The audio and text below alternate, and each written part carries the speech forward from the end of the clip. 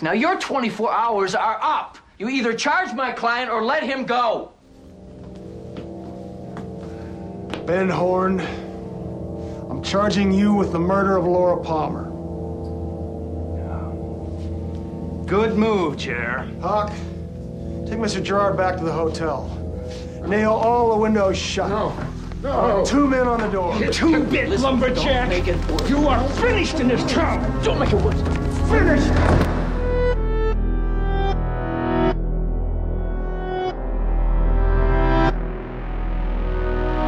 Welcome to Twin Peaks Rewatch on the Idle Thumbs Podcast Network. I'm Chris Remo. I'm Jake Rodkin. This week we are discussing the 16th episode of Twin Peaks. Really just awesomely titled Drive with a Dead Girl. It is what it says that it is. This, if you're watching these on Blu-ray or DVD, it's probably listed as episode 15 also. It is. I can confirm that. Just to be cool, Twin Peaks is numbered the best. In this episode, someone drives with a dead girl. So Maddie's body is discovered while Leland walks free. Catherine offers Ben the evidence he needs to clear his name in Laura's murder for a price.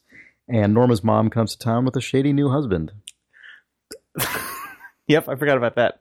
Even though I wrote that description like just minutes ago. Yep. Husband. And Lucy's sister. Lucy's sister's here. Crucial event.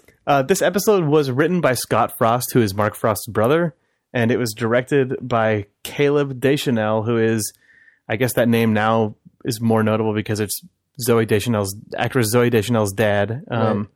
But also he is married to Mary Jo Wire. Mary Jo Wire, who plays Donna's mom in the show. Right, yeah.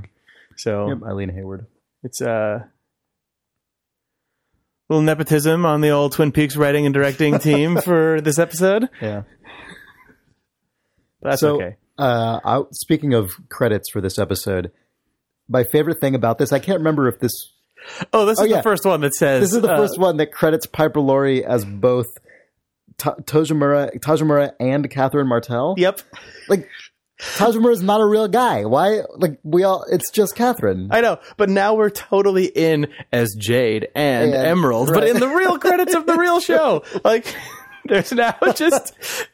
Piper Laurie plays Catherine and the character that Catherine is disguised as, which gets equal billing with Catherine. Yep. Like, what? The fictional, presumably, character she's... Right? I mean, it's not like an actual guy who she's impersonating. The real Tajimura is still to be revealed. When the real Tajimura comes up, they'll just switch who's credited to... And Tajimura as himself, and Piper Laurie as Catherine. Next week, David Lynch as Tajimura. That would be a really dangerous thing to unleash. That would be offensive and terrible. Given Piper Laurie's is already offensive and terrible, David Lynch's would be off the charts offensive. Much worse, yes. Sorry, go ahead. Also, I guess speaking of the credits, I really enjoyed immediately after the credits are done, the very first shot of this episode seems like it would be an establishing shot of, I guess, the outside of the Palmer house. Mm-hmm. But it ends up just being, they held it for a really long time. Well, you hear Maddie's murder take place, you hear a and then it's just the credits. Yeah. But it fades to the next day, and then you get credits over that. Yeah. I was not expecting to enjoy this episode, I think, because of some of the stuff people were talking about on the forums. They were saying, it's such a jarring tone shift after last week's episode and all these other things. And I don't want to fall too far down into spoiler land, but having watched last week's episode and then watching Fire Walk with Me in between, even just after last week's episode, I was expecting some weird stuff with Leland Palmer this episode, but man, I loved all of the Leland stuff this week. I agree. I really like this episode also. Yeah, I don't know what I was expecting necessarily because I didn't remember. I totally didn't remember exactly how any of this stuff worked, but just especially the Leland thread. But also, I mean, we got a lot of Norma screen time, which is always good. But just the way that Leland is acting, and also the way that Cooper is kind of very slowly getting increasingly magnetized to Leland over the course of this episode. It just for sure was such a. It was just really well handled across the whole episode. No, that's a good way to put it. So, do you want to just talk about the core kind of Leland and Ben stuff? Because the The only other real big threads in this episode, there's the bit about Lucy's sister and Andy, which is, I mean, there's not much going on there. Andy's so confused that there's already a baby. And then there's some stuff with Bobby kind of laying the groundwork for some blackmail, and then there's Norma's whole thing with her mom arriving. And we can quickly talk about Bobby's blackmail scheme, because it was only one scene, and the only thing that I really enjoyed about it was how little Bobby seems to know about the state that Ben Horne's life is in, where he's like, this will really get you, Ben. I've got this. I'm going to blackmail you about burning the mill. And Ben Horne is like, I'm in Ben Horne is jail for murdering. blackmailed by an extremely competent person and an idiot in this episode. Ben Horne is being blackmailed by Catherine over the murder of Laura Palmer and the sale of Ghostwood.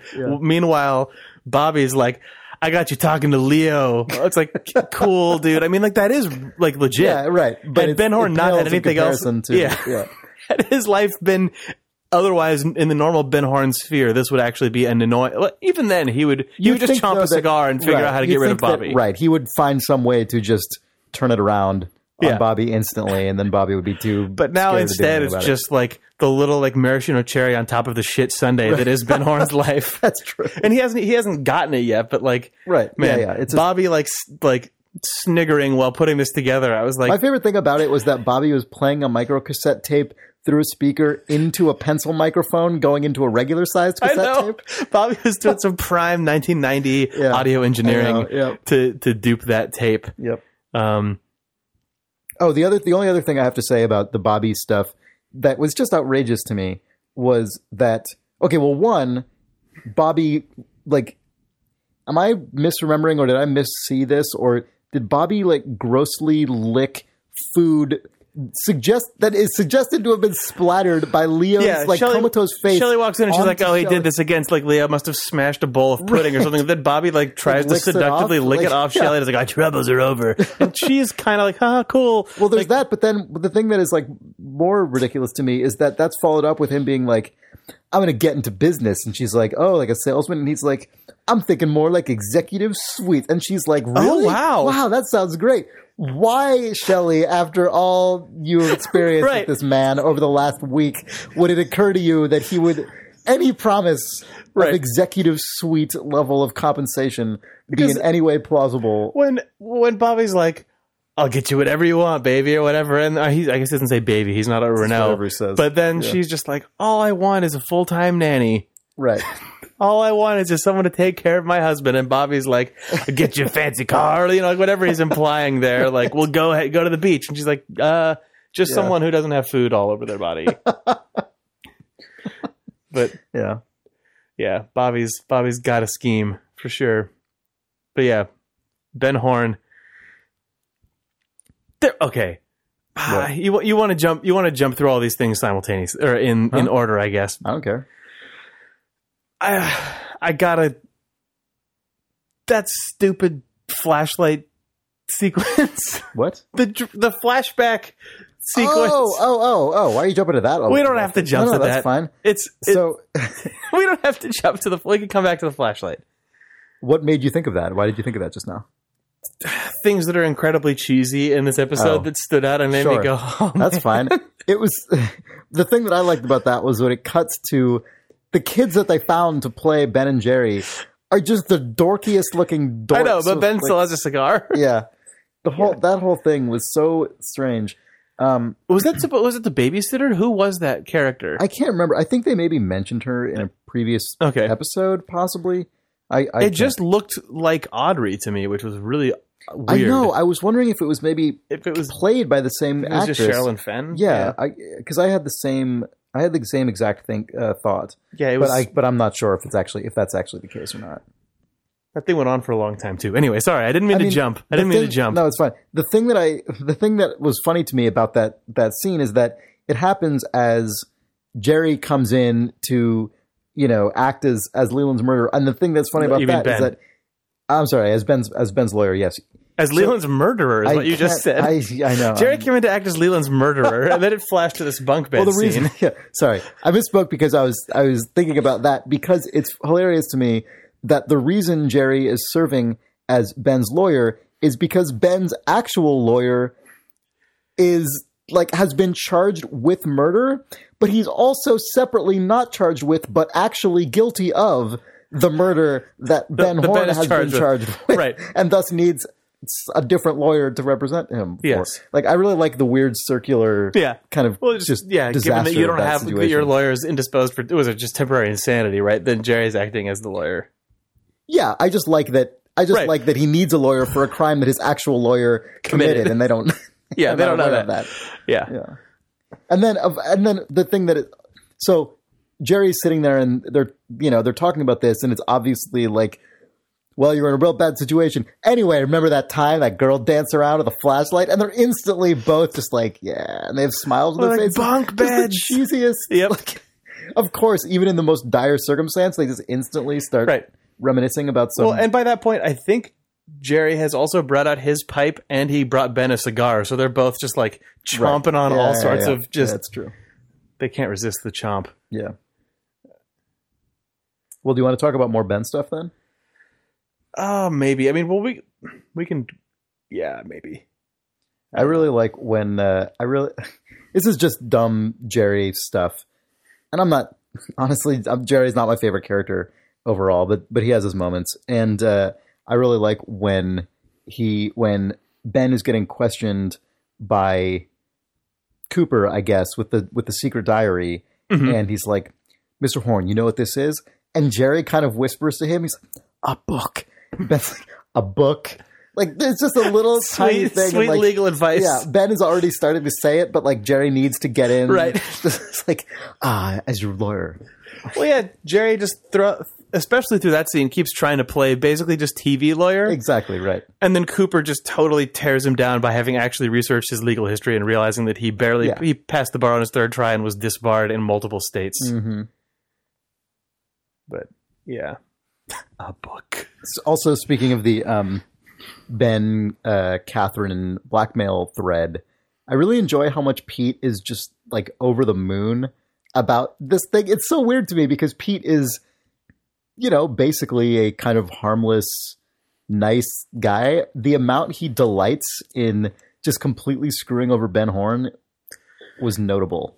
He seems incredibly happy. Basically capering around. He's like prancing around. Yeah, he's cavorting. Yes, he is cavorting, exactly.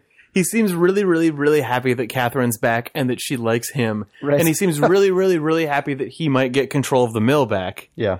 And it seems like he's stoked that this might also mean that he can destroy Ben Horne and Ghostwood Estates. But also, I think that actor which is a thing, though, that I don't think that character has come in contact with a single time over the course of the entire series. Yeah. Right? Like, Pete and Ghostwood are never. I guess when Catherine is looking for it seems like Pete is kind of just high off the fact that Catherine is back and that her plan is just fully destroying this person, and he's in on it, and that he's in on it. Yeah.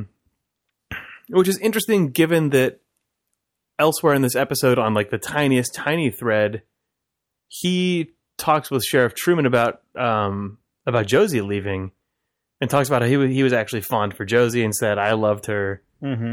I don't know if Pete also is like, because that is not entirely in line with. I mean, what? Pete and Catherine are like.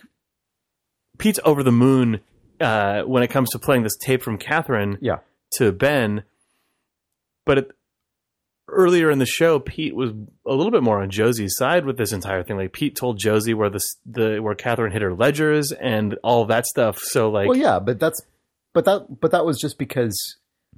Yeah, I mean, that's true. I suppose. I guess that's just because he kind of was on the outs with Catherine. And I don't think that must have towards Josie because it seemed like Josie was getting taken advantage of. Yeah. But it turns out everyone was taking advantage of everyone. Right. And Catherine ended up at the bottom of it. Exactly, yeah. But also, I guess now that Josie just doesn't seem to be around, Peter's less... But it's hard to know what Pete's actual, like, arc and what his feelings about all these characters are because he's been used by so many of them and he never really has his own agency. Yeah, but I assume that his motivations and feelings are about as straightforward as they come and probably not hidden under some, like, I think they're all like just what they seem to be in every scene. Yeah. I just mean that I think if you track his arc out, it's maybe not the most consistent as far as that, but I don't care. Yeah, I'm not saying that he's like trying to make a double play or something. It's just more like, well, sure. From a character arc writing standpoint, it's a little. He kind of bounced around. Because Pete was defined sort of as a pawn or a reactionary character for both Josie and Catherine during the whole season 1 thing. It kind of painted him weird, but I'm really liking what's going on with him at this point. Yeah. And yeah, Jack Nance got the opportunity to just be completely insane. Yeah, it's really good. I really liked Mike dancing around Ben also, so we can just get to the end of Ben's whole... when he was not dancing around, his really sort of like sniffing, sensing stuff. Yeah, his sort of almost predatory sniff test, basically. Yeah, it was good. That was good. That actor is just always out of control, but I always really like when he's in the show. Oh yeah, totally. God, the shot where he's in bed before he escapes from his room, and like a little bit of his shoulder is going crazy. Like the remainder of his arm. Yeah, that was a crazy thing to see. Yep. Woof. Yeah. Has the guy who plays Mike been in? I mean, I'm sure he's been in other stuff, but have you ever seen him in anything else? I don't specifically recognize him. Yeah. I know we just jumped around through a bunch of Ben stuff, but I think that you're right that we should just talk through the entire investigation, because although Ben's arc is kind of its own weird thing where he's trying to prove his innocence and getting dicked around by everyone and stuff, the way that it does dovetail in with the Leland stuff is because as Cooper is kind of increasingly being drawn to something being strange with Leland, it always ends up getting dismissed in this episode, that sort of the increase of his strange encounters with Leland and him sort of growing suspicious of it definitely pairs with him sort of falling off of having any interest in Ben Horne as a suspect. Oh yeah, for sure. I mean, that becomes very explicit. Yeah, when Truman says, "I'm arresting you for the murder of Laura Palmer," and then like Cooper's like, can we go outside? It was not him. Yeah. God, that reminded me of all those videos on the internet of people who like put together big wedding or like marriage proposals, and then their like girlfriend or whatever is like, could we talk about, like, could we actually talk about this? And it's in front of like 10,000 people at a basketball game or something. That's the like emotion that reminds me of. That is not the sort of video that I ever watched, but I know that you have watched many of. Because Truman gets another one of his like it reminds me of the. It's like Jacques Renault. You're Jacques under Renault arrest. Sting, right? Where it's like a big dramatic. It's like sweet sheriff arrested. Yeah, right. You're under arrest for the murder of Laura Palmer. Like, whole point of this entire show. Maybe this one. But this was the time finally when Truman was like, you know, Cooper, I've been with you every step of the way through like Tibet and dreams and giants and whatever. But now I'm doing my thing. And then Cooper just says, it's your jurisdiction, it's your call, basically, and leaves. Cooper takes it like a champ. Even though he knows that it's garbage. Yeah, and the audience does. Yes. Well, yes. Even though now that the audience has seen someone else be murdered, and that body is in the back of Leland's car. Yeah. Man, Leland, so we've put off the most important part of this whole episode, which is Leland. Yeah. Who, there's something interesting about the way that Ray Wise plays Leland, or the way that he's directed or written or whatever, but he seems to be like, well, I don't know, actually, because he's pretty distraught after he murders Laura, but he's like really rejuvenated and pleased as punch following the murder of Maddie. So I don't know what that says necessarily about him and Bob and the interaction of the two. And because it's sort of felt to me like, because he was pretty happy after he killed Jacques Renault, right? As I recall, he was like, I think a little bit of a boost. That was a little different though, because it feels like Bob was clearly present because the burnt motor oil smell was there and all that stuff. But at the same time, because it seems like the presence of Bob is sort of a sliding scale with Leland, where it's sort of Leland is in control, or he's got that weird sort of partnership of Bob existing inside of him. But it feels like after Jacques Renault was killed, some of that elation was probably actually just Leland as himself feeling like justice was served. I avenged my daughter's death. Mm-hmm. Yeah, that's true. Whereas this is just like over the moon after killing Maddie, though. This is like weirdly malicious, but also in this episode, through the entire episode, whenever he looks in the mirror, Bob is still there. Yeah. Like it feels like that's true. Anything that, like any sort of uncorrupted, entirely fully present Leland is just not existing at this point. It's just like, and the way that they play it after he is informed that Ben Horne has been arrested is really good, because it seems like he plays it as though he's distraught for a moment, and you think, oh, maybe that's exactly like how it was with Jacques Renault, where he clearly, and then he walks away and it turns into like laugh crying, where he just doesn't know what to do with himself, right? But I think he's just full on laughing at that point. Yeah, well, I don't mean that he's like, it's like but he's shaking so hard, like it just transitions. It's the kind of thing that, that, as is the case with just humans, often those two things kind of sound the same. And Cooper creeps up sort of behind him a bit and doesn't really know if he's laughing or crying, but is clearly increasingly suspicious. Yep. I saw Sarah pointed it out on the forum, but that I was so struck by that shot in the episode of just that creeping slow camera that goes around the turn, and it's Cooper's point of view seeing Leland back there. And she pointed out in the forum that it's entirely evocative of when Cooper first creeps into the Red Room in episode 3 and sees the giant or not the giant, he sees the dwarf. He sees a super short guy just like with his back turned, shaking, supporting his weight on something. Yeah. And is just like really unsettled by that super slow creep. But like those shots, it seems like they could almost overlay over the top of each other. Yeah, that's really interesting. But like that shot was unsettling and really felt really Twin Peaks to me. Oh yeah, totally. Not even because it's a 1-to-1 copy of that shot, I know. But like that whole moment, the way that was played was just really good. Where Cooper sort of comes into this like apse almost. Yeah, and then there's just a person with his back turned to Cooper in a weird, creepy, unknown state, and then. Cooper just says something and Leland snaps out of it for a second and Cooper walks away, but he's just like, something's up there. Like he even says something to Truman. He was like, how'd that go? I'm not sure. I don't remember exactly what he said, but it was like, Also, that entire scene ends then with Leland basically soft shoeing out of frame. Yep.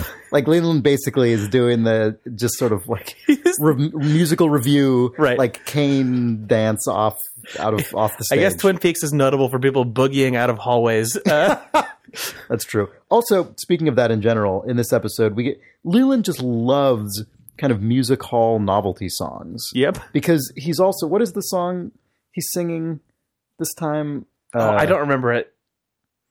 Chicks and ducks and geese better scurry. Yeah. Blah, blah, blah, blah, blah. He loves it. He can't get enough of that stuff. Man, although speaking of all this, we totally skipped over the beginning of the episode where Leland's thread begins. Yeah, we should just jump all the way back. I thought it was really interesting that as the episode begins, he is, incredibly cheerful he's just totally like giddy. Giddy is basically how I'd put it. This entire episode, he's pleased as punch about it with himself. But he's sitting there like being extremely calm while doing a thing indoors that is pretty destructive. Like he's hitting golf balls. It seems like he's like sort of chipping and putting golf balls. I know, but he's not chipping and putting when they show him swing. He's doing a full on golf swing. It was interesting because isn't he? I think he probably. He's doing a thing that is going to result in things being broken, destroyed, and no one seems to like. Everyone's just like, that wacky Leland. Like no one cares. I really liked the way that they opened it with that, because not remembering Leland's emotional state for this episode, because I didn't really remember how this episode played out. It set the stage really well for like, is Leland in a place where he's distraught and he doesn't know why? Is he like just doing a strange Leland coping thing or whatever? Oh, totally, yeah. And then, but then when Donna and James come by and he was like, I drove her to the bus station, and then like totally lays the guilt trip on where he's like, well, I thought she was pretty disappointed that you didn't come by last night. And then it was like, all these golf balls and clubs are out because he stuffed a body in his golf bag. Right. The end. Like, that's it. It's just whoa. But they really hit it hard because, so you see Leland taking a number of swings and you see a few golf balls around, but you don't see the reveal, distressing reveal of like dozens or hundreds of golf balls. Of a Twin Peaks number of golf balls. Right, piled everywhere until it's cut to be from the perspective Donna of and Donna James. They're kind of like, Leland, what a weird guy. Like, Mr. Palmer. Yeah, dorky teen moment we got between us. Yep. But also, Leland apparently just filled his entire golf bag full of golf balls. Yeah, I know. The shot where he puts on his jacket and puts the club into the bag with Maddie's body, I thought was interesting because it was a really extreme top-down shot. a really extreme angle from the inside of the closet.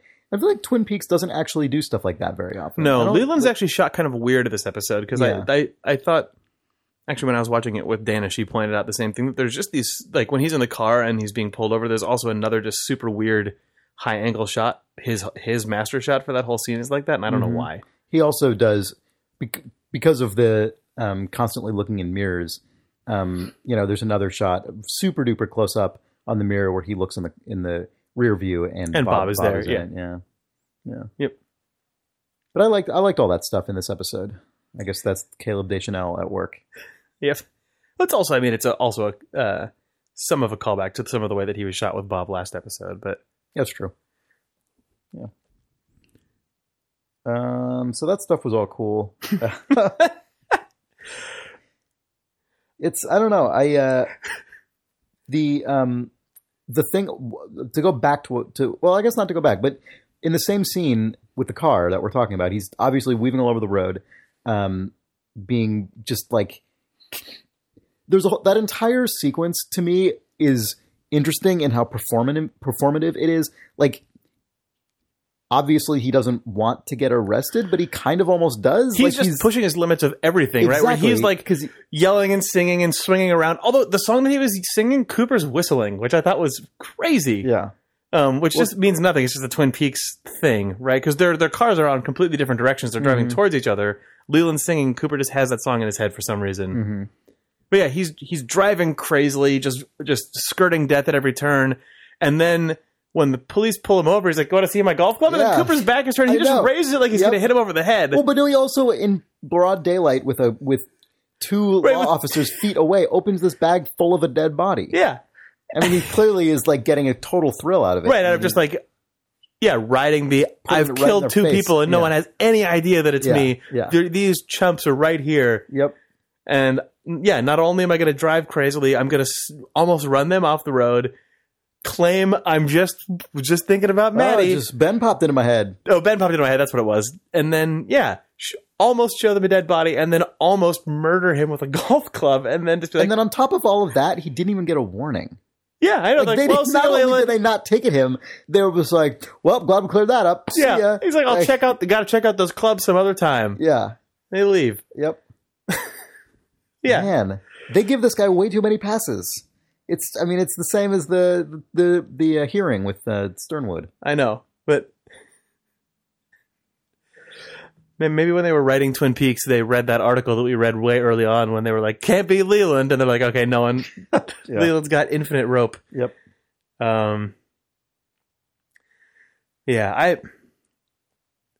Everything with the Leland arc and with Cooper, I thought was just so good. Oh yeah, it's great. He, that's pretty much. I mean, it's because they find Gerard. That's why they leave. The radio. No, I know goes they on. get a call that he's around, but still, I mean, it just seemed like it's ridiculous. Yeah. Yeah. So Cooper, at this point, this is pretty much the end of that whole line, because Cooper goes back to the Great Northern, dictates to Diane that he's, close on this whole thing, like homing in, and then Audrey arrives. And the thing I like about Audrey's scene, when she gets there, like, she basically immediately is like, "Whoa, is that where you got shot?" She says, "Aw!" Yeah, it's she's like, a total teen. And it's like totally like a kid who sees something gross and is really excited about it. Like, I know. Like, is that where you got cool. shot? I was like, yeah. I just really like that. It's a really funny thing because that's her whole deal with her character, I guess, right? Is like trying to come off as an incredibly sort of mature, beyond her years woman. But like, she's just a teen, really, like all these people. Like all these teens.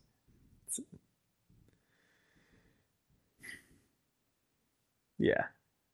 There's also, after that, there's a shot of the waterfall that's just another. It's just there, like it's just there's a couple of cuts of the waterfall this episode. Are there really? Yeah. Oh, okay. I didn't remember that. I like those. I really like those kind of lingering exterior shots that it used in this show.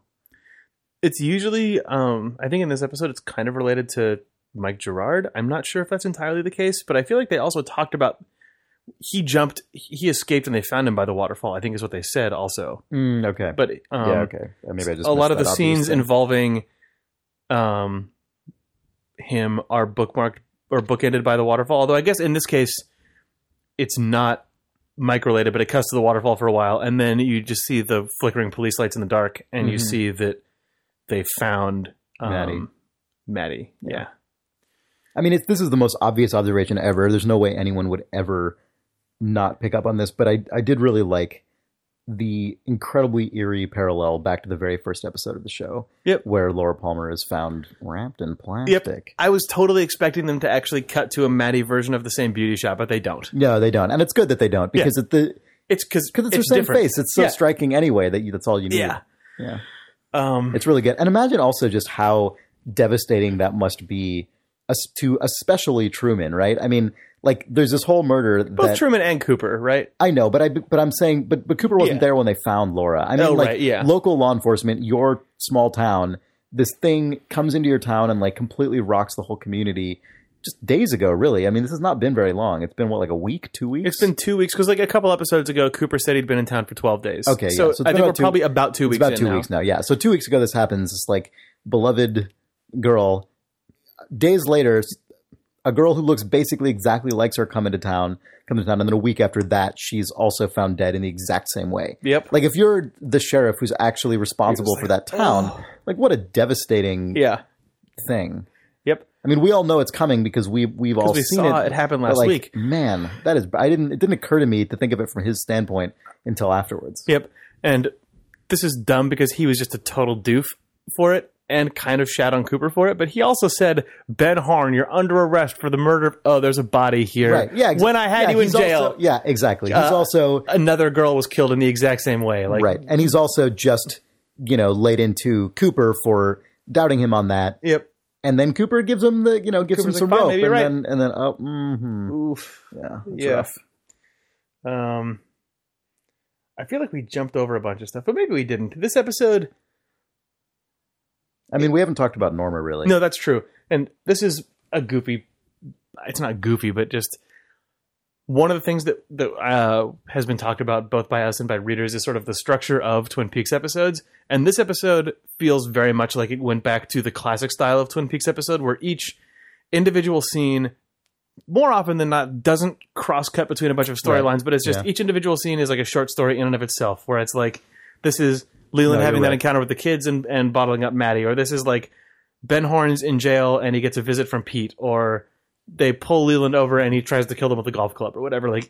But I think because of that, it ended up having a feeling that I haven't felt for a while, which is that a ton of stuff happened and it all felt incredibly potent in and of itself, but also this episode just felt like it whizzed by to me. Like, it felt like it was just over. Yeah. Whereas some of season 2 has felt like the episodes have felt long. I think part of that is because it feels like until this point in season 2, at least the way I felt was that we were constantly building towards something. Yes. Whereas now we're not. Like, this episode really just sort of focused on the one core thread with very brief detours. But, in the previous episode, we got like resolutions or climaxes to a bunch of different major threads. Whereas in this episode, no, it's all just sort of fallout of the one major thread. And then Norma and it's also classic stuff, like, which is weird because it's a reflection of the first episode in a lot of ways, or almost like a clone of it, because it's Maddie Ferguson has been killed, but it's like this propellant crazy murder has happened and characters are acting insane. At the same time, Ben Horn and Catherine are going at each other over Ghostwood. I don't know, like it's true. They went back to a lot of wells of Twin Peaks that have some of the most potent character and plot stuff all kind of was out in force for the first time in a while. Right. Yep. No, it's totally true. There's one sort of stray observation I wanted to make that is, this is not really a big point that has anything to do with anything we're talking about, but in the scene when Jerry first visits Ben in prison and talks about being his lawyer, before they cut to the teen, like weird teen dancing reverie, it was just the way that scene sounded was really unusual for Twin Peaks. It was totally quiet, except though when for one thing, there were no other people around. It was just those two characters. They went long stretches without talking to each other. Mm-hmm. And there was also no wilderness or like commotion of any kind. It was just some dripping water in the background. So you just got like almost complete silence with just a bit of room tone and dripping water for often like several seconds at a time, which in television is a long time to have basically dead air. And I thought it was really interesting. It was really striking to me. It really, especially given these two characters who are never, wanting for something to say or for some outrageous thing to happen.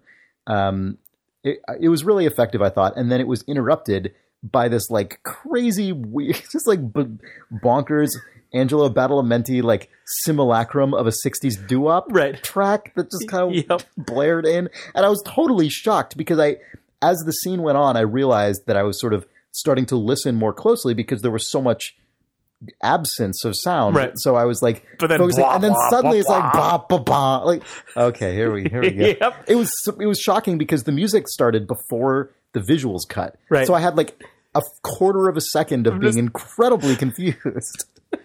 Yeah. That sort of slow pacing and total lack of music is a thing that was way more present, I feel, in the pilot and maybe really, really, really early Twin Peaks. But then it sort of settled into its rhythm of everything having the in the background for like the entirety of the show. But this episode, or at least that scene, is an exception to that. You want to talk about the Norma stuff? Okay, I'm not sure if this is the case, but I suspect that Norma's mom is the food critic. You mean when she like picks apart the quality of the salmon or whatever? Every single piece of food she has something to say about. Or she's like, "Still, is that a real potato you're using there? Some box for some flakes?" She's like, "No, it's a real potato. I really like what you've done with the plates." "Oh, it's because the food critic's coming." Oh, the salmon was okay, but a little overcooked. Like every single time she's clearly whatever. I hope that like I'm not accidentally spoiling a huge reveal by suspecting that that's the case. Yeah. But I feel like they're laying into that pretty fucking hard. Yeah. Mm-hmm. I liked a lot of this stuff just because, like, as we've said in the past, the actress who plays Norma does a good job. Yeah, I thought it was really an interesting choice that so her mother arrives and they have what is clearly sort of not necessarily like terrible relationship, but definitely one that is sort of rusted due to misuse, disuse. You know what I mean? Yeah. Like they're not on great terms, really, especially from Norma's end. Like she doesn't really want. Right. She just kind of keeps going back to doing her job, and her mom keeps sort of pushing in. So there's that, and her mom also. I thought what is interesting is that she seems to have a kind of weirdly charitable affinity for Hank. Like she really does not seem at all bothered by the fact that Hank went to prison for a crime. And like she kept asking where he is, and she was like seemed very genuinely pleased to see him. Yeah, well, it seemed like she mysteriously approved of Hank. Well, at the same time, it seems like she and Norma have been adults for long enough that she's come to peace with this stuff. But she was saying classic, just abusive mom stuff. Where absolutely. She's like, "Still got your figure. I see, looking good in that uniform," and like whatever. Just like every compliment is a backhanded, judgmental mom compliment. Yeah, where it's like for sure. Still, just making sure that you're doing the exact thing that I would want you to do as your mother. Yeah. Still living the way that I raised you. Or if you're not, well, I guess, each to each their own. I'll let it slide, but obviously I don't approve. Yep. Just like classic shitty judge mom. Well, I feel like that actually, even that goes sort of hand in hand with the Hank thing, because with Norma, as you say, even when she's paying a compliment, there is a clear kind of tacitly withheld judgment. But Hank, she's just sort of like openly warm to. Right. And I feel like even the comparison between how she treats Norma and how she treats Hank is itself like sort of slightly needling at Norma. As Norma, that's got to be such a disaster though, because Hank is the worst. It's such a fuck up. And it's revealed in a pretty intense way that she apparently just has a blind spot for shitty dudes. Because Hank's like, "Oh, hey, you got out, you're scamming Norma's mom, huh?" Like, whoa. Also, when that guy shows up and he's wearing the most outrageous suit, it's amazing with like the huge collar. I don't know what you call that, but like the big, loud 70s shirt, suit. 70s shirt and suit. Yeah, it was amazing. And holding an amazing, also massive cell phone. Yeah, period appropriate, huge block of a cell phone. Also, just speaking of Norma and Hank, when Hank shows up after being really late because he gives her this whole story about like, oh, you know, my past is catching up to me and I got to lay low. She is, I think, surprisingly forgiving and like. I know that whole scene. I kept it. expecting. Is it Vivian? That's Norma's mom, right? I can't remember. Whatever. She was in the scene that whole time, just sort of watching Hank say that stuff, and Norma was being incredibly charitable. And what I kept expecting was for her mom to be like, "You're gonna just eat that up? You're gonna just buy that?" But she seemed to be like, "Oh, Hank." Yep. Like, yeah, that was surprising to me. Yeah, it was not. It was the continued tradition of people in Twin Peaks making the worst possible decision. Yes. But yeah, then Hank knowing what was that guy's name? Oh, Niles Ernie the Professor Niles. Ernie the Professor Niles. Yeah. Ernie Niles. Ernie the Professor Niles. Man, because they all agree to go on that double date at the Great Northern, and then when Norma and her mom leave, Hank. Also, I love that Norma's like, I got to go to the bathroom, and her mom's like, oh, I'll join you. Norma's like, no, I think I actually just have like. I imagine from her perspective, she just wanted to get up from the table for a moment, but her mom takes it as the implicit, like, oh, it's just us girls going to. I don't think that's what Norma actually wanted to happen. But it left Hank an opportunity to just like cheesily Hank it up. Max. But did you notice that Hank had a domino bolo tie in that scene? Yes, I did. What a terrible. He also lays down this episode's, I guess, third blackmail plot. Yes. Because there's 2 against Ben, now 1 against... I mean, we can assume he's going to use this as leverage against the old professor. Yep. Yeah. Oh, yeah, because then when Norma and her mom come back, he's like... Because, I mean, things that happen when you're in prison... Well, and he also says all that stuff about, like, wouldn't you agree family is worth paying any price to protect? Like, it's so transparent. But yeah, then he just, like, sort of looks off into space while blabbing loudly about prison right as they get back to the table, just as, like, the beginning of the threat. Yep. Yeah. I think the only other thing we haven't really talked about is Lucy, although I don't really think I have anything to say about it. I do like that the actress who plays Lucy's sister clearly was just told, be like this person, because she has the exact same vocal delivery. I mean, her voice is different, but the way she delivers lines is basically identical in a kind of amusing way. And the only line that really got me, I guess, was when she's there and Hawk comes in, and she like can't remember his name or whatever, but she goes, you know, God, you must hate us white people after all we've done to you. And Hawk's like, some of my best friends are white people, and then she goes, oh. As if that in itself is like an explanation, as opposed to just sort of a snarky retort to an idiotic, like, nothing. I don't know. God, but she thinks his name is Eagle Eye. Yeah, Eagle Eye, right. God. Cool. Yep. The actress who plays Lucy has some pretty good Lucy line deliveries in those scenes. And some side eyes directed at her sister. Yeah. I mean, I guess what happens is that Lucy ends up always... Whenever characters enter into a scene with Lucy... for these kind of like comedy of errors, just like slapstick bonanza, Lucy always ends up kind of rising to the occasion and kind of being the most together person around, you know, like she ends up sort of temporarily, when she's with Dick Tremaine or Andy or her sister, she's that kind of like jolts her into like a higher plane where well, Lucy kind of remembers, oh, I'm the actual person here who has some reasonable grasp on my life, and I have a job that actually requires responsibility at all times, and I'm an adult, but her default mode is just to be... Yeah, her default mode is to be flighty, just and kind of goofy, because she can be, I guess. But yeah, whenever she's put in a situation where other people are being that, she has to kind of climb out of it. Yeah, exactly, and sort of like tamp it down. Yeah. Yeah. But whatever. Yeah. I don't know, that's about it. Classic baby. That's all I got, really. Yeah. Do you want to read a mail? So as a follow-up to the letterboxing aspect ratio discussion we had, I guess 2 episodes ago, Sean McLean writes in, "Hi guys, just to weigh in on the whole people hate black bars and their TV talk. I work as tech support for a telecom up in Canada and come across this quite a bit. More often than not, the people in particular who get frustrated by it are the ones who don't understand the concept of aspect ratios and find that a picture not filling up their expensive TV is in some way robbing them of some make-believe value if it actually had filled the screen. I had one person yell shenanigans when I couldn't get an SD-only channel to completely fill the screen after over 2 hours of troubleshooting. As someone who would rather watch programs that aren't distorted, I'm loving the Blu-ray release of Twin Peaks. We don't have the unnecessary widescreen that would either distort the picture or fill the edges with extras who think they're out of frame and boom mics. Extras who think they're out of frame and boom mics. Thanks for the cast, John.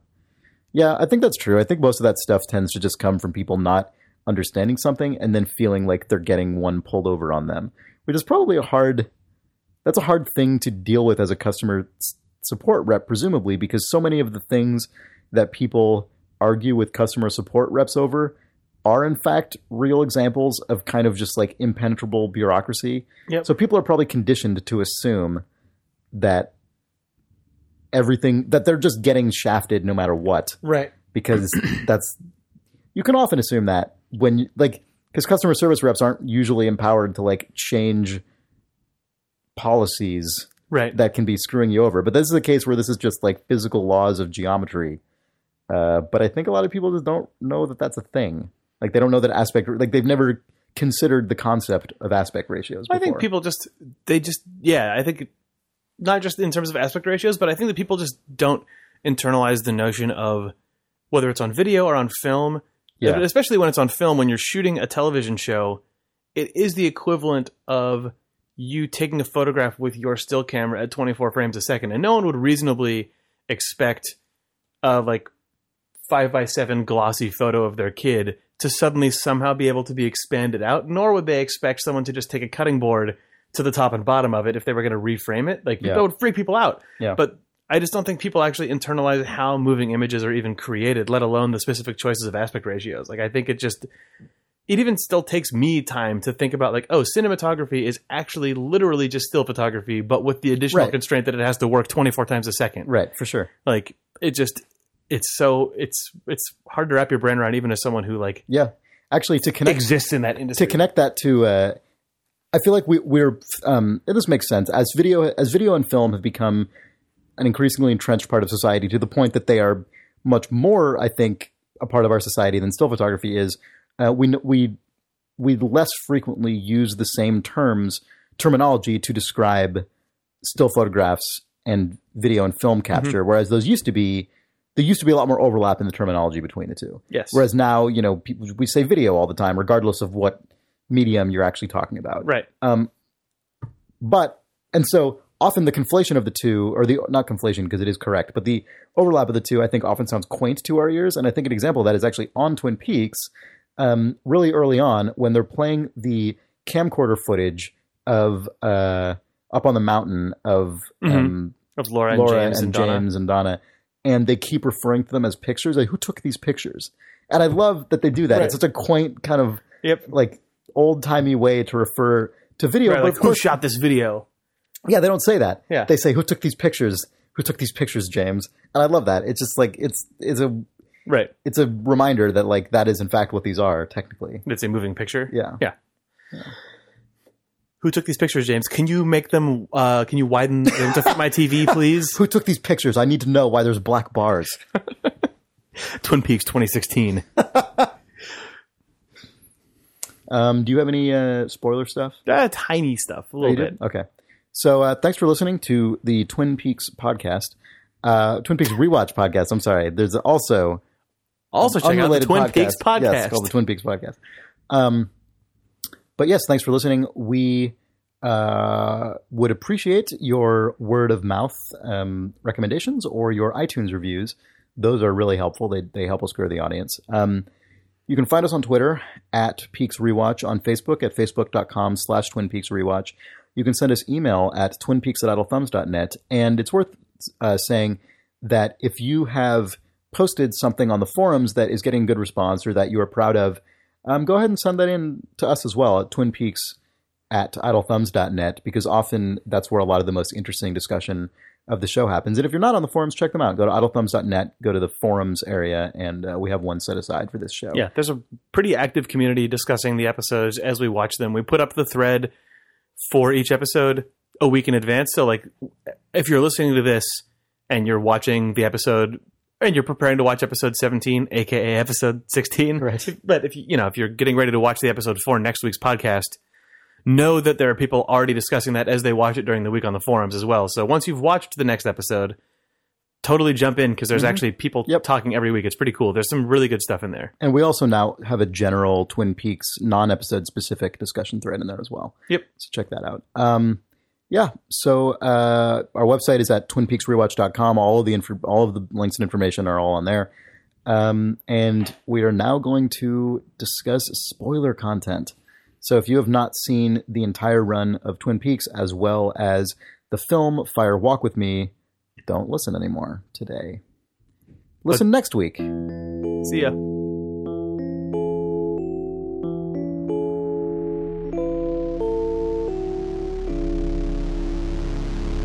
All right, Jake, what you got? Okay, I couldn't get into this too much when we were talking about it, but that food critic, let's really blow the lid off that. H.T. Wentz. Totally. I think it's W.T. Wentz? W.T. whatever it is.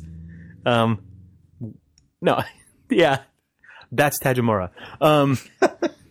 No, just the Leland stuff, because I hadn't watched Fire Walk With Me for years and years and years. Like I rewatched Twin Peaks probably I watched it for the first time probably 5 or 6 years ago, but I actually had seen only like a couple episodes and Fire Walk With Me in like early 2000s because my girlfriend at the time really liked it and made people watch it. But watching last episode... Oh, it was MT Wentz. Sorry. Please. Watching last episode where Leland and Bob are shown on screen as the same person for the first time and stuff, and then watching Fire Walk With Me, those two Lelands actually felt really disjointed and not the same to me. Like the way that Leland plays, or the character of Leland and his being possessed by Bob are played in last week's episode when he kills Maddie, and the way that he's played in Fire Walk With Me, they just seemed like completely different takes on Leland. But this episode actually really felt like the bridge between those two different performances to me, where this entire episode he's like, I mean, he's being ecstatic and crazy, but at the same time, the way that Ray Wise plays Ray Wise plays Leland when he's in the company of other people, and he then gets that sort of like really hard-faced, kind of bottled up, like sweaty, can't communicate because he's got something else inside of him that he can't express. It felt so similar to me with the way that he acts around Laura and around Sarah in the first film, where it's just like the first film, or in the film. Excuse me, in the few scenes that he has with those characters in that movie. But like, I don't have a whole lot to say about it, I guess, other than like just.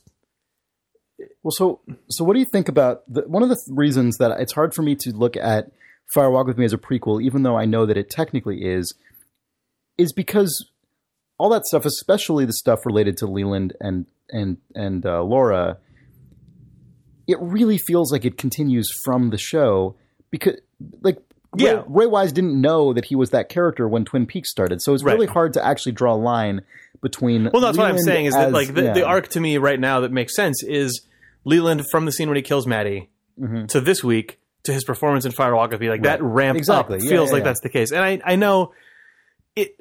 Yeah, so I don't chronologically that's not how it really is, but that is emotionally how the performance feels. Yes. Yeah.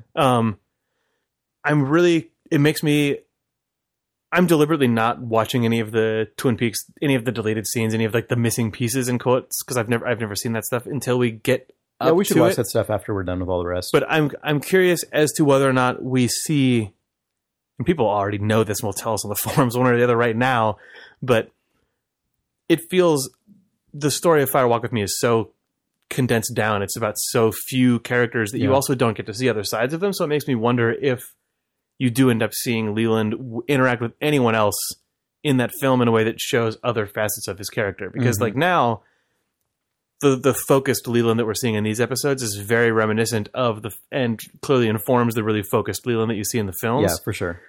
You keep referring to multiple films. In the film. Why do I keep saying that? I don't know why. Sorry. That's okay. But the thing that I really liked about this episode and about Leland as a character and Ray Wise's performance is that you see how the way he acts in Fire Walk With Me fits into the sort of broader spectrum of how Leland behaves across the series. Because in this, he's dancing and singing and being crazy. And then like at the snap of a finger, he turns into that character that you see in the film. And I just I've not seen all of that stuff in such close proximity to really be able to kind of respect it the way that I did when watching this episode. It made me really glad that I saw Fire Walk with Me just like last week, because I don't know if I would have noticed all of that stuff. Mm-hmm. Yeah. Like, that's definitely a general sensation I had, because I watched Fire Walk with Me before, just kind of coincidentally, before we actually started doing this podcast for the first time. I'd never seen it before. I'd seen the whole Twin Peaks series before, but not that. And so that was my most recent memory of Leland. And then going from that into the show, I was very conscious of the difference in portrayal. Yeah. But it feels like we're fading back up into the stuff that informed that choice. Yep. I don't know. Cool. That's all. Yeah. I'd be curious to hear anyone else's thoughts on that. You can, as I said earlier, you can get us at twinpeaks@idlethumbs.net, or you can post on the forums. Yep. You want to call it a day? Yep. Cool. We'll be back next week, as always. Thanks for listening. Oh, for what episode are we back for, Chris? I believe we're back for episode 17, Arbitrary Law, a.k.a. episode 16, Arbitrary Law. Okay, bye.